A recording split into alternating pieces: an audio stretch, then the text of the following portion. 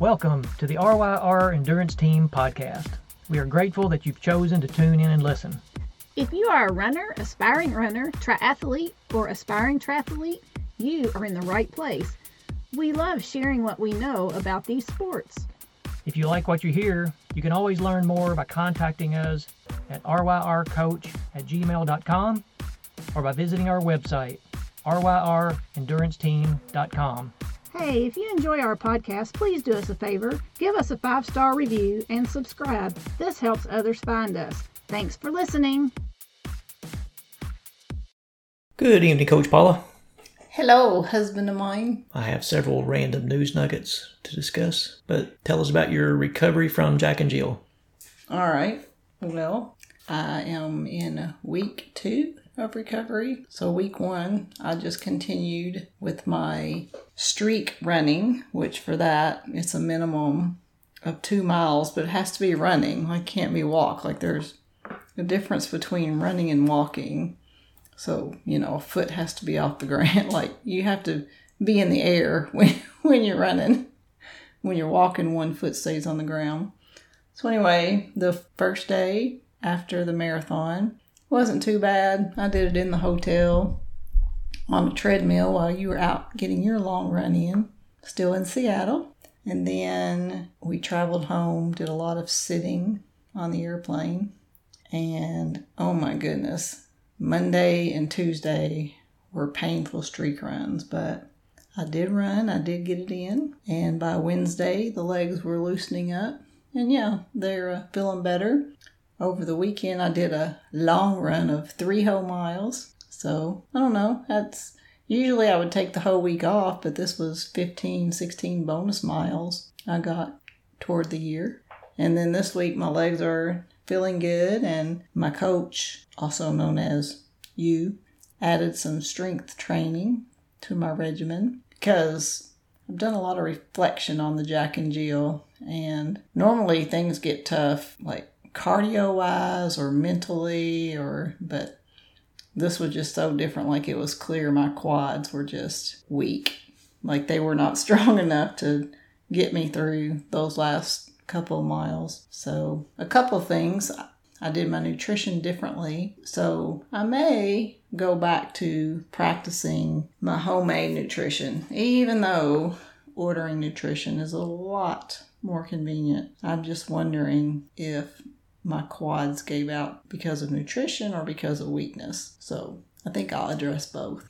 You could try buying different types of nutrition. I could, but I think what's so different about the nutrition that I make is that it's a combination of carbs, protein, and healthy fat. Because what I do is I mix a little bit of just fresh peanut butter, just ground up peanuts, and protein powder and maple syrup. So I'm just wondering if all the macronutrients help my body process and work better. And I know, and I kind of got that idea from Dr. Stacy Sims in her book Roar. So, but that kind of brings me to another point. Well, let me finish the marathon recovery first. So the rest of this week I just have all easy miles again. And then I'm only going to be 7 weeks out from the Chicago Marathon.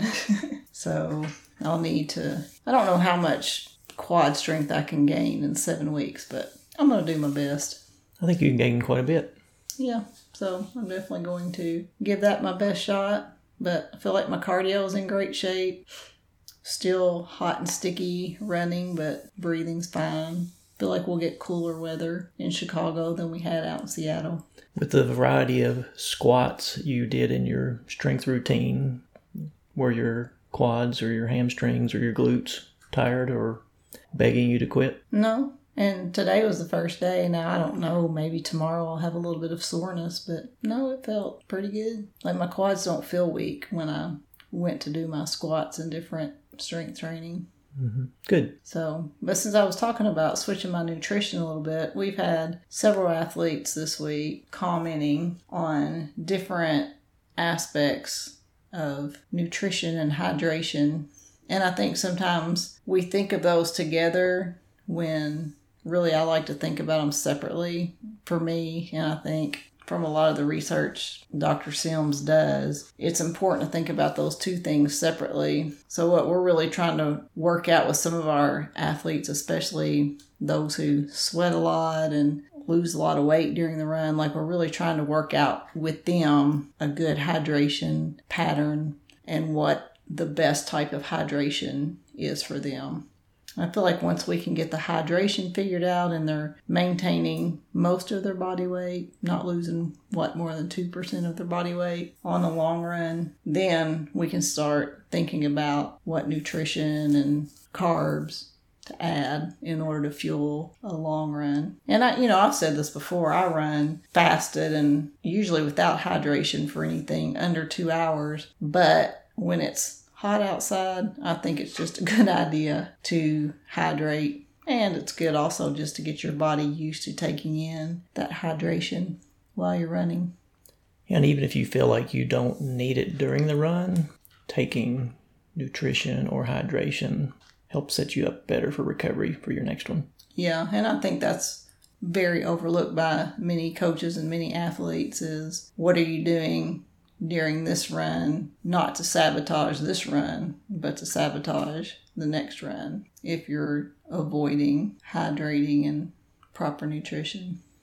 Yeah, and the same goes with all aspects of today's workout. You want to execute it as planned rather than trying to break records today and then not be able to execute the workout as prescribed tomorrow.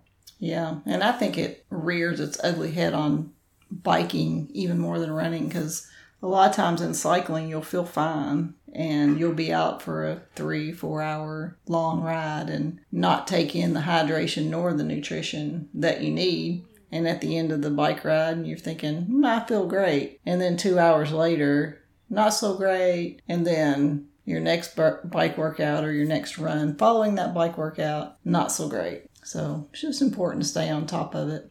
And also after those efforts, even if you've hydrated well and taken in nutrition, if the workout warrants it during the workout, it's also important to think about what you're going to consume right after that workout. What protein sources are you going to consume to help in that recovery process? Yep, proteins and carbs. Yeah.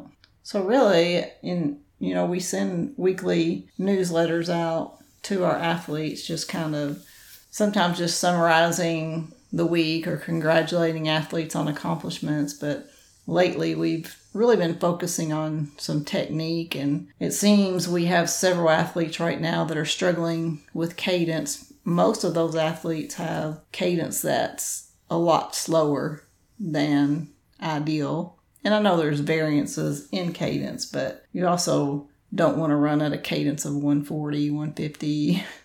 You want to get that leg turnover going if you're going to build any kind of speed and create any kind of durability in your running. And same with cadence in swimming. You want to, once you've mastered the technique, you want to be able to maintain that technique with a quicker arm turnover. And then, of course, biking. I feel like it's more natural for athletes to monitor and get in a good rhythm with their rounds per minute on their cycling. Yeah, I agree.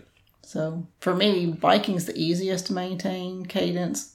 Swimming's the hardest. And with running, I'm just one of those fortunate runners that I never really had to monitor it. And it always stays, regardless of my pace, between, what'd you say, I stay between 178 and 182. I don't fluctuate a whole lot. Yeah, that's about right. So, and we've had athletes question like, okay, if my leg turnover is not going any faster on my quick runs versus my zone 2 easy pace runs, then how do I vary the speed? And that really comes from the power you're pushing. It's just like with a bike, you can pedal at, say, 85 RPMs. You can do it in an easy gear, pushing low power, or you can do it in a bigger gear, pressing more power, and that's going to adjust your speed. So you're really looking at how much power you're generating. And with a run, what that's going to do, as you produce more power, even though your turnover is the same, your stride length is going to increase. And you just want to be careful not to overstride. Yeah. You never want your stride length to increase by reaching with your heel or your front foot. Like, you want your stride to increase because you're powering through on that takeoff leg and driving with the hip and the knee. Exactly. Engaging the glute. Getting all those muscles together. I found that difficult on the Jack and Jill gradual downhill to get the glutes engaged. And again, it's just because around here, we do have a hill that's almost a mile in length. That's a gradual downhill. But that's the closest we could get is downhill repeats on that. And that's a lot different than just doing 26.2 miles of gradual downhill. Yeah. Sometimes it's hard to train for race conditions. Mm-hmm. Yeah, because, we provide a lot of recon work for our athletes when they pick a race. And we make suggestions so that their training simulates the course they're going to be racing. But if they choose a race in the ocean, a triathlon that has an ocean swim, and they don't live anywhere near an ocean, kind of hard to simulate that. You need to get there early and do some practice swims or take a vacation to the beach and get a few practice swims in. Yeah. And, that involves time and it involves dollar signs and all the things, but all something to consider when you choose an ocean swim triathlon. That's true. Or, and your goals.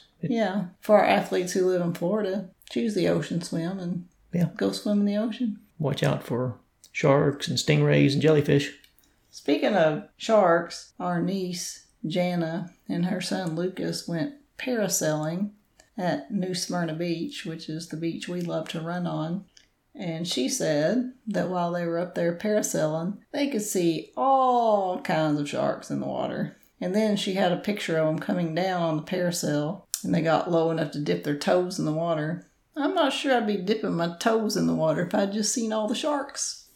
I think sharks are normally friendly. Friendly? Yeah, you ever see the marine documentaries about the sharks, and they're just casually swimming around. They're not bothering anybody. You know what I've seen? What? I've seen Jaws.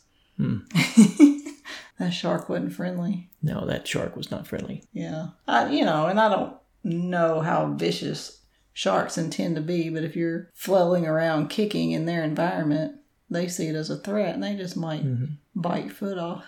And New Smyrna is the shark bite capital of the world, I have been told. Well, we saw that movie of that surfer girl. Yeah. Who was her arm? Yes. Yeah, the shark bit her arm off. I'm not sure where she was at. But does that sound like sharks are friendly?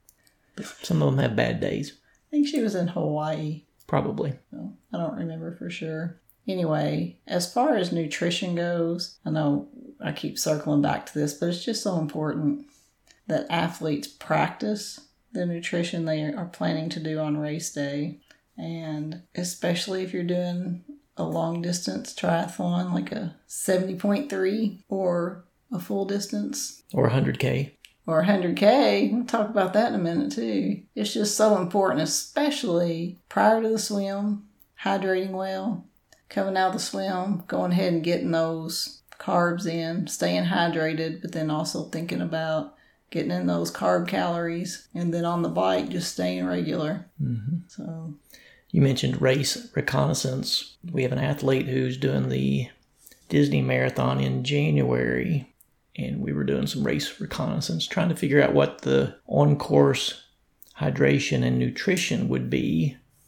It's not listed on the website, so we contacted the race organizers. They did respond. They basically said they're going to have Dasani water and they're going to have Powerade. And I said, are you going to have any gels? And they responded, we've already told you what would be provided on the course. Dasani water and Powerade. But didn't they say also food at mile 9? Something like that. But then they said more information will be provided in the participant guide that comes out 2 weeks before the race. And they do realize that 2 weeks before the race, it's really too late to start practicing what's on the course. Our athlete can practice with Powerade. Yeah. So that's what happens when you have race planners and race directors that aren't athletes. So whoever's responding to you is clearly not training for a marathon, or they would understand the need for the 411. You want to be prepared. You do want to be prepared. for performance and safety. Yeah. Also, speaking of race recon, we have an athlete this weekend who's going to be doing a relay type race on the Appalachian Trail. That will be exciting. And we have never been on the Appalachian Trail. Well, let me not speak for you. I have never been on any portion of the Appalachian Trail. We have been to a few trails in central or eastern Kentucky. I can't say whether those were part of the Appalachian Trail, but the race that he is going to, did he say it was 11 hours away? Mm-hmm. So maybe it's down in the Carolinas. I'm not sure where it's at. Yeah. So we haven't done a whole lot of race reconnaissance on that. Yeah. And It's just for fun. Yeah, it's a little... It's mostly a social activity. It's a unique format as far as the team relays ultra distance because it's all centered around a campground. So you're not living in a van with a bunch of sweaty people. You could, I suppose, have your own little tent for the few moments you get to sleep, since all the trails come off of this one campground or trailhead. Yeah, it should be interesting. He said he'd send a lot of pictures, and I'll be interested to talk with him about what the course was like, whether it was rugged or, I'm picturing it being fairly technical in spots, but I'm sure as long as the Appalachian Trail is, there's some sections that are much calmer, tamer than others. Yeah. So we did encourage this person to practice running in the dark to make sure they had a suitable headlamp and had an idea what to expect being on a trail in the dark. Now, the trail that he was practicing on is one he's familiar with, so it will be different going to a new trail, but maybe he'll have a chance to do a little race reconnaissance when he gets there for the one stage where he will be running in the dark. Who knows? It'll be fun. Just prayers that no one gets hurt. My training has been going pretty well this week. I made the decision that my foot injury is behind me, and so I'm no longer in need of physical therapy services. But I'm going to still continue to go see my physical therapist for preventative training and some strength. Just continuing to find what is causing my recurring injuries. And I enjoy spending time with the physical therapist. We have a lot to talk about around training, and it's been good. Yeah, he's kind of a fellow coach, so you guys can kind of, talk about athlete issues and, discuss approaches and techniques that work best. And so it's probably a good professional relationship, if nothing else. Yeah, and then try to pass on what I learn to other athletes, including you. Yeah, and one thing we would never claim is to know it all. Like, the person who knows it all and has no need to continue learning, that's the person you need to worry about. But we're always researching and reading and trying to figure out new ways to help our athletes, which makes it a lot of fun for us. My philosophy, even before I retired from my career, was if you're not moving forward, you're moving backward. You're never just standing still. Especially when you're swimming upstream. Well, that's true. So what's been going on in the news? Well, before we jump into the news, I mentioned the 100K earlier. I'm still thinking about the PTO US Open 100K event in Irving, Texas next month. I'm itching to do a triathlon. I did the aquabike. We've got the Chicago Marathon coming up. I'm not thinking about breaking any records. I just want to participate. I want to support the PTO because I think they're doing some really good things for the sport of triathlon. Yeah, I would be interested if you do register for this race, just how you're treated as an athlete, and then I'll be interested to spectate just to see how oiled the machine is, how well the race is organized. Yeah, watching some of the videos of the PTO Canadian Open, looked like things were pretty well organized. I'm a little surprised on the guys' side how many top athletes had cramps but I don't think that's anything on the race director's part. Athletes tend to take care of their own nutrition and hydration. Yeah, still thinking about it. Last I checked, there is 34 days left to sign up. And just as a ballpark, I believe it was said that there were 700 age group athletes participating in the Canadian Open. So if there's a similar number, maybe more, at the US Open, it's unlikely that it's going to reach any kind of capacity. But I'm still holding it close to my vest, thinking about it. No commitments yet. So what's your die or fly date? Like, if you don't register by when? I don't really have a date. I'm just wanting to continue with training, particularly on the bike, and just get my volume up. And again, I'm not looking to crush it. I just want to enjoy it, soak it up, and then also enjoy watching the pro athletes do their thing. Is the swim 1.5K? It's 2 kilometers. Oh, okay. It's kind of a 2-lap course. They published the course maps on Tuesday. It's a 2-lap swim, but you don't exit the water to start lap 2. And it's in a lake, and they're claiming that it will be wetsuit legal. I'm finding that hard to believe. Wetsuit legal in Texas, middle of September. Maybe, maybe not. It doesn't matter. No, it won't matter. It'll be the same for everyone. And then the bike is how many K? 80K. And then the run is? 18K. So it's roughly 48-ish miles on the bike and around 11 something on the run. All right, so some random news nuggets that I thought were interesting. It's been a while since, seems like it's been a while since I've shared any random news nuggets. So some of these may be older than others, but we talked a lot about the Tour de France. And when you say the Tour de France, that's a 21-stage men's cycling race. Well, this year was the first year they had the Tour de France Femmes, if I said that correctly in French. But first Tour de France for the ladies. And instead of 21 days, it was 8 stages. And from what I've read, it was a big success. They had good television coverage, press coverage, good crowds along the course. And the eventual winner was Annemiek van Vleuten. We can expect that to occur again next year, I suppose. It was 8 stages over how many days, do you know? I would guess that was over 8 days. I doubt there was a rest day if there was only 8 stages. I don't know that answer. I was reading something from Women's Running online, and I found a lot of good articles from that. But there was an article about older women and endurance performance. And it was saying that some older women who are postmenopausal do not respond as well to training as younger ladies who are premenopausal.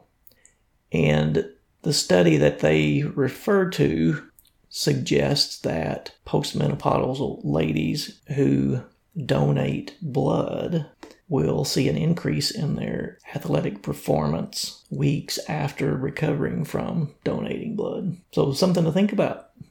You know, we do the beetroot juice, and on the bike we get as aero as we can. Maybe donating blood. You'd have to time it right because you're going to have a decrease in performance immediately after donating blood. But this article is saying that it may be something to consider. What do you think about that? I'm just curious the science behind that. I guess maybe it then requires more oxygen to the blood to rejuvenate what you've lost.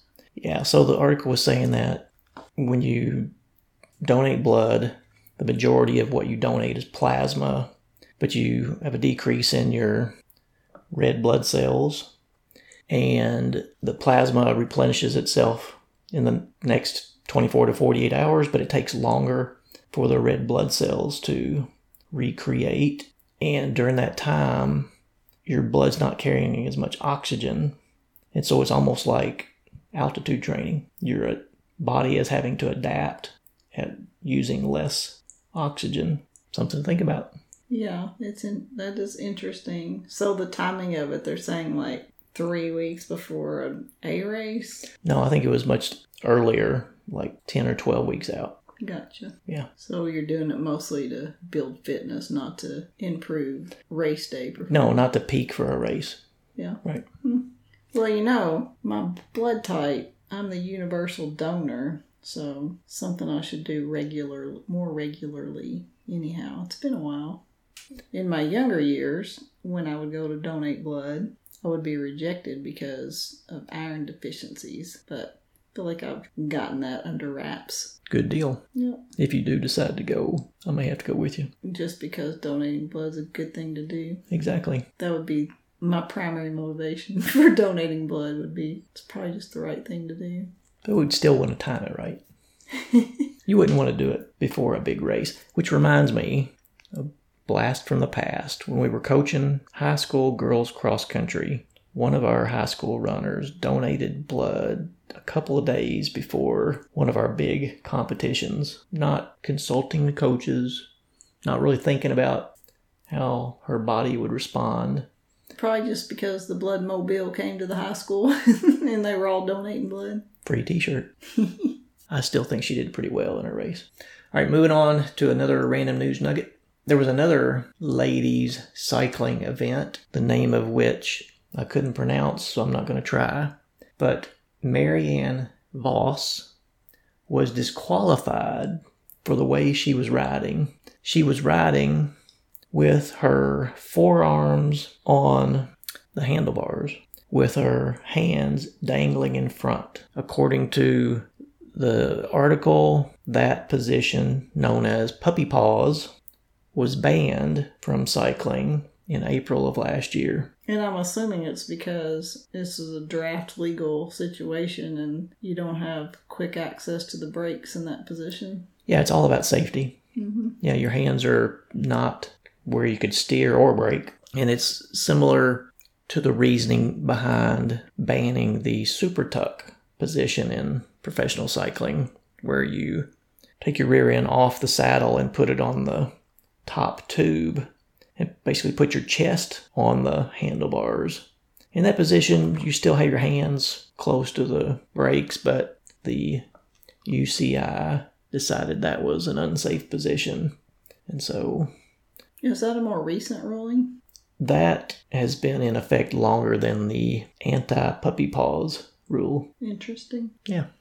I know in our last team note that we talked a lot about the struggles that the men had at the PTO Canadian Open, but I was watching some of the highlights of the ladies event, and there was a little bit of trouble that the lead swimmer had. And this was a 3-lap swim course for 2K where you have to get out of the water on every lap. Anyway, she had a sizable lead, but she made a mistake and went to the wrong side of a buoy. It didn't really give her much of an advantage, but I believe she was going to get a 30-second penalty as a result. So it's so easy to make a mistake. It happens to everybody. And 2 other random news nuggets. One, at the cycling event, the Vuelta a Burgos, there was a huge pileup approaching the finish of one of the stages, and the final kilometer had a huge downhill as you're getting close to the finish, and there was a speed bump on the downhill. You have guys fighting for position, pushing crazy watts on a downhill, and then you have a speed bump. Just crazy race planning by the organizers of the event. Just terrible. And there were a lot of cyclists involved, 7 of which were injured enough they could not start the next day. That's horrible. And then, while we're on the subject of cycling accidents, at the Commonwealth Games, Olympic Omnium cycling champion Matt Walls was involved in a crash with some other riders on the indoor velodrome, and Walls was catapulted over the wall with his bike into the crowd. He was taken to the hospital, and 3 other athletes and 2 spectators suffered injuries as well. Yeah, with a bike flying over the wall, I'm surprised it was only 3 spectators that were injured. Crazy. That is crazy. I guess anytime you're going fast, your likelihood of a serious accident increases. We have walked around in a velodrome before, but have never cycled in one. I do feel like it'd be a ton of fun. If we ever drive to the Fort Lauderdale, Florida area again, we're taking our bikes. I'm pretty sure I won't be going fast enough to fly over the wall. You're going to have to go pretty fast or you're going to fall over on those curves. Well, you can stay fairly low. Yeah, that's true. Anyway, should be fun. Well, let's wrap this up with a scripture. You had mentioned earlier about we don't know it all, and I would agree with that. There's always more to be learned. There's a scripture in Proverbs, it's chapter 12, verse 15, that says, "The way of a fool is right in his own eyes, but a wise man listens to advice." I love it. At RYR Endurance Team, we specialize in customized coaching. What is customized coaching? It's more than a training plan. It's a relationship. It's a partnership. So what are your goals? What are you training for? Contact us at ryrcoach@gmail.com or visit us on our website, ryrenduranceteam.com. Hey, if you enjoy our podcast, please do us a favor. Give us a 5-star review and subscribe. This helps others find us. Thanks for listening.